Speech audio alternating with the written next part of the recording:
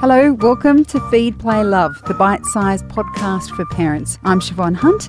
This is a show all about parenting. I speak to experts and carers about everything from fussy eating, toddler behaviour, sleep and more. History was one of my favourite subjects at school. It's always been interesting to me to find out how we've ended up where we are today. But some periods of our past can be dark and painful, particularly when that past is part of who we are today. So how do we speak to our youngest kids about this country's troubled past, specifically when it comes to the treatment of the First Nations people of this land? Anita Heiss is a member of the Wiradjuri Nation of Central New South Wales and a prolific author. Her book, Am I Black Enough for You?, was recently reissued, 10 years, in fact, after its original publishing. Hi, Anita. How are you? Oh, good morning. I should say Wiradjuri. Oh, no, actually, good morning in Wiradjuri's Marang Naran. I'm very well, thank you. It's a pleasure to have you on the show. Look, given we're talking about history, are you able to give us a short rundown, if that's at all possible, of your history when it comes to your family and your feeling of place in Australia? Of course. Wiradjuri, Yuandu Anita Heiss, Baladu Wiradjuri Geelong, Arambichibu Brungleybu Mirgandi Bala Williams, Yindamaladu, Wiradjuri Bulga Galangbu, Balagi Bangbu, Balambambu, Nurembangbu, Yinjimaradu, Yagarabu, Turubugu, Mianjin, Maine. So what I've said in my language to answer your question, or partially answer your question and introduce myself, is G'day, my name is Anita Heiss, or I am Anita Heiss, and I have Wiradjuri belonging from Arambi and Brungle missions. So they're the two Aboriginal missions where my family are from. They're in central New South Wales. I said my family, my Miagan are the Williamses, so that's connecting me to my family name, and Aboriginal people know where Williams people come from. I said I respect my Wiradjuri elders and my ancestors and those who have passed over and country. And then I paid respects to the country where I am living on and working on every day now up in Mianjin, which is the traditional name of Brisbane, the Yagara and Turrbal peoples. So I've placed myself, for your listeners, within my traditional country and my current place of residence, and where I'm not obviously a traditional owner here, but of course I have a responsibility to manage and care for country here. And my mum, as I mentioned, my mum was born on Arambi Mission, also known as 32 Acres. It wasn't a church, it wasn't actually a mission, so there were missions and reserves. So the government ran reserves and the church ran missions, but both neither Brungle or Arambi were church run, but they were both called missions. Or I have family in Griffith and Tumut and Canberra as well. And I have a chapter in, as you mentioned, Am I Black Enough for You has just been re-released. I have a chapter in there, which is a new chapter, and it's titled I'm Not Becoming a Queenslander, because I was never really a New South Welsh person, because my sense of patriotism, if we're talking about place and country in Australia, my sense of patriotism is to Wiradjuri country.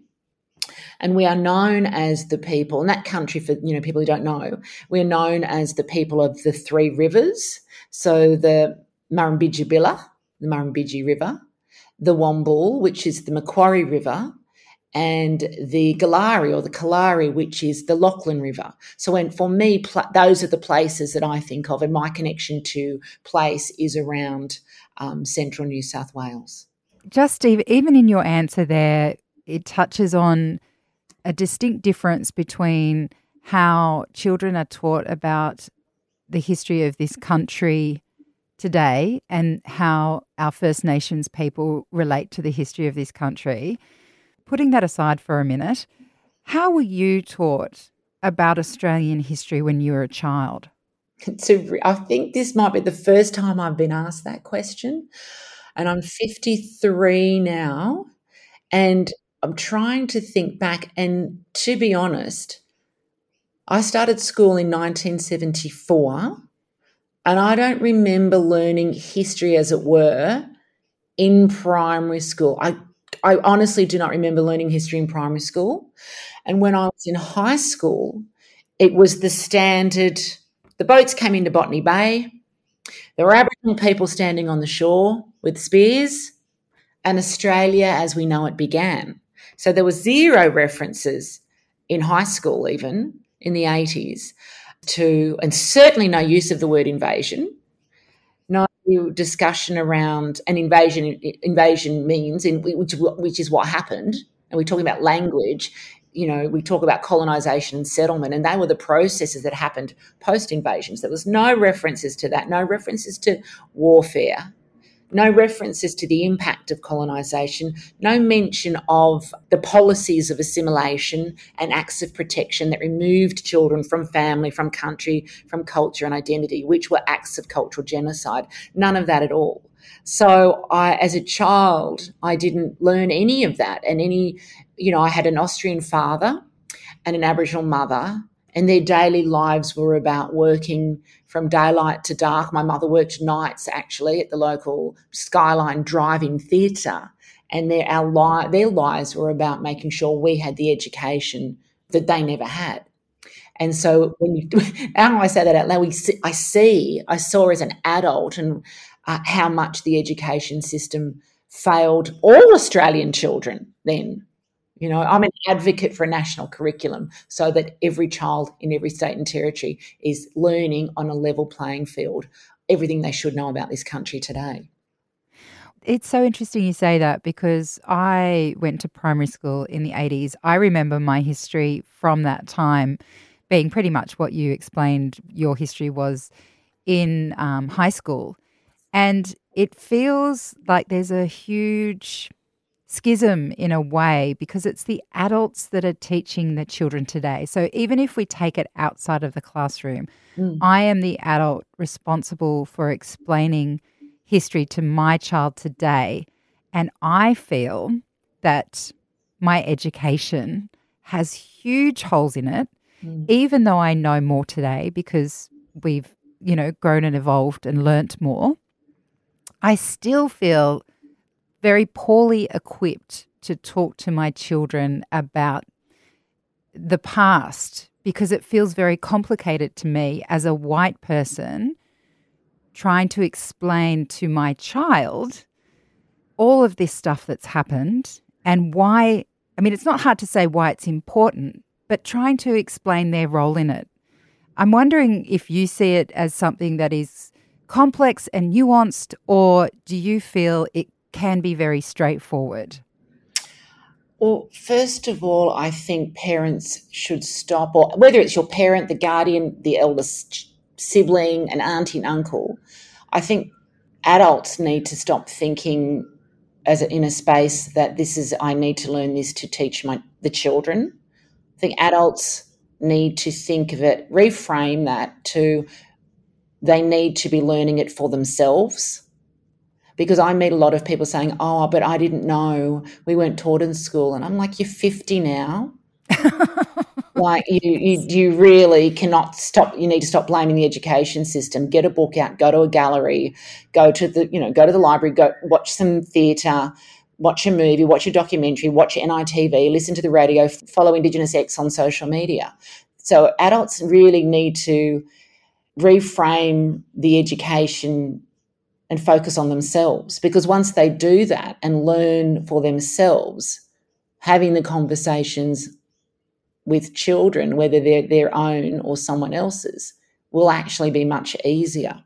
I think, essentially parents or adults need to arm themselves with the knowledge first and feel on top of the issue and the theme, whatever that is, that they're going to speak to the children about, and feel comfortable themselves before trying to talk to kids, for example, around the stolen generations, the process, the policies, the reasons behind the policies, and then the impacts of those policies. And then just keep the language simple. That's why I think using picture books is a brilliant way to teach history, not just to kids. I read pretty much every picture book that comes out of Magabala and learn something new all the time. And I Yeah. think we are in a moment in time when truth-telling about history is finally gaining momentum in Australia. And parents, aunties, uncles and older siblings, as I mentioned, because we all have different roles to play. And I don't have children, but I have a responsibility and want to talk to my nieces and nephews about a whole lot of things, including our history, our shared history. And I think history in children's picture books is an excellent way to teach and learn ourselves. And I think Magabala, for your listeners, you just need to go to the Magabala Books website and you'll find a wealth of material and teachers' notes and everything that can be used by parents. And if I may just give a couple of examples, I mean, Sure. there's been a lack of recognition, for example, for First Nations people's participations in war. And so there's a couple of great books that have come out of Magabala. Alfred's War, unmasked lack of recognition given to Australian Indigenous servicemen who returned from the World War II battle lines. It's around a particular story about Alfred, who was a young man when he was injured and shipped home from France. So there's one example. Another one that came out recently was Charlie's Swim. Fascinating story, also set during World War II. And I think, this book speaks to our heroes, which also, we need to have more recognition for our heroes, which hasn't happened en masse by Australians at large. The history also obviously around the stolen generations. And I've had parents say to me, don't you think, and I'm sure there's parents listening to this today, but don't you think, young children in school and 5 and 6 and 7 and talking about the stolen generations is too serious? But the reality is it was children of those ages who were removed from their families. So there's a great book called Down the Hole, which is the true story of the state people stealing children in South Australia. And it's a children's picture book that takes very complex aspects of history, which you mentioned in your intro, and politics, and it translates it and simplifies it to help both children and adults to understand and engage with and try to relate to real life events and their consequences. And in contrast to that book, there's a book called Bush Games and Knuckle Bones, and that tells a very different story to most books on the stolen generations. And it looks at happy young children playing games while being in Colebrook Children's Home at Unadilla in South Australia. And I do believe with the right scaffolding, there are very gentle but meaningful ways to engage in those dark moments in history for young people. Do you think it needs to be different depending on whether you have a connection to First Nations people in your past, because your present will be directly impacted, most likely in a negative way, from what's happened in the past, to talking to children who don't have that connection? I don't think it needs to be different. I know that it will be different, because I don't know one Indigenous family who has not been impacted by the process of colonisation, the removal of children under government policy and so on. So I think the conversations will be different because First Nations parents will know how to draw connections to their own family histories to discuss whatever aspects of Australian history they are talking about with their kids. Now, I'm guessing there may be some some guardians or some caregivers to First Nations kids who are non-Indigenous carers, and there's an added responsibility there for those caregivers, for them to try and understand the relationship that those children may have to those stories of the past, and it will require those caregivers to perhaps do different research to the lineage of those children as well. They may be caring for children who are descendants of children who were removed. So I think the conversations will most definitely be different. I was listening to Robin DiAngelo, the author of White Fragility, recently, and she said something that struck a chord with me. She said there's a difference between a child feeling the weight of guilt and a child feeling uncomfortable. So I think some parents, when you talk about our history and the vast disadvantage that is present today because of our history, that some parents worry that we're going to be burdening our children with this immense feeling of guilt. And what she was saying is, okay, guilt might not be very productive, but we shouldn't be trying to stop our children from feeling uncomfortable when it's appropriate. And I'm wondering if that resonates with you or what you think about that. I think the reality is that children need to experience all emotions, and they already do, whether they are talking about history or they've had an argument with their best friend at school. Kids know what guilt feels like, but they also know compassion. And I think non-Indigenous parents feeling that they don't want to discuss difficult topics from history with their children are thinking in an incredibly privileged way. As I mentioned, it was, Aboriginal children who were ripped away from their parents in history. And First Nations people have to deal with that on a daily basis. We are reminded of that on a daily basis. So if you choose not to talk about the dark moments, you are choosing what moments in history that you want your children to learn and know about. And that would be unacceptable in the classroom. So it should be unacceptable, I think, in the home as well. Previously, you were saying that, adults need to educate themselves so that they can talk to their kids about these moments in history. But I'm wondering, is formal education and the way we teach our history to children fundamental to proper reconciliation?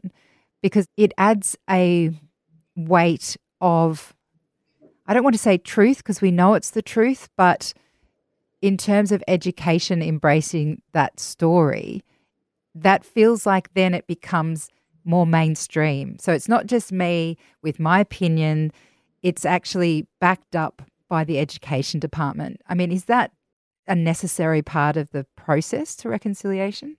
It's one part of the process, and I think we have a national curriculum. We have cross-cultural, cross-curriculum priorities that involve Indigenous perspectives. So that's happening. But I don't think parents and adults and people who are already outside of the education system should just expect and rely on the classroom to do all that, because the heavy lifting in the reconciliation process is meant to be done by non-Indigenous people. That means every single person listening to your podcast needs to be participating in the process and not expecting it to be done by corporates with a rap or at the school and so forth. It's not difficult, honestly, to be part of a process. And really, if you want to be an ally, you just need to listen and learn and engage. So my recommendations to your beautiful listeners would be to really simply, if you are in a book club, for the next 12 months, set First Nations titles. They can be poetry, they could be a kid's picture book or a graphic novel or a memoir, because we write across every genre. So you set a book, one book each month for the next 12 months, and you read and you listen and you learn and you see our lives through our lenses. Tune into Indigenous media. Follow key accounts on social media. Elevate Indigenous voices on your own platforms. Share stories. Read the Uluru Statement. Share the statement with your friends and your family and talk about it. Write to your local MP. When this goes to a referendum, you need to make some noise. That's what being part of the process is about. Support Indigenous business. Buy Black products. When you're thinking of a birthday present for your best friend, buy a beautiful pair of earrings by an Indigenous creator. So we are creating products across pretty much every sector. That is how you're part of the process. You are elevating our businesses, our voices. You are saying that what we do in society matters every day. So it's not really that hard, I don't think. There are really, really simple ways to help be part of change and show respect and build bridges. You mentioned several books previously that you recommended for parents to read with their kids. And there's a book that is recently out called A Story for Simon by Lisa Sarzan and Lauren Briggs. And I just found that story quite interesting because it did explore what the idea of reconciliation can look like for children. And you mentioned there things that we can do as adults to participate in reconciliation. Do you have any thoughts on ways we can involve children as well? Sit down and read those beautiful picture books with your kids. Take your children to events, take your children to the January 26 marches, which are, but celebrating who we are, but also acknowledging that January 26 is not the day to celebrate a national holiday when it marks the point of invasion and the beginning of genocide in this country.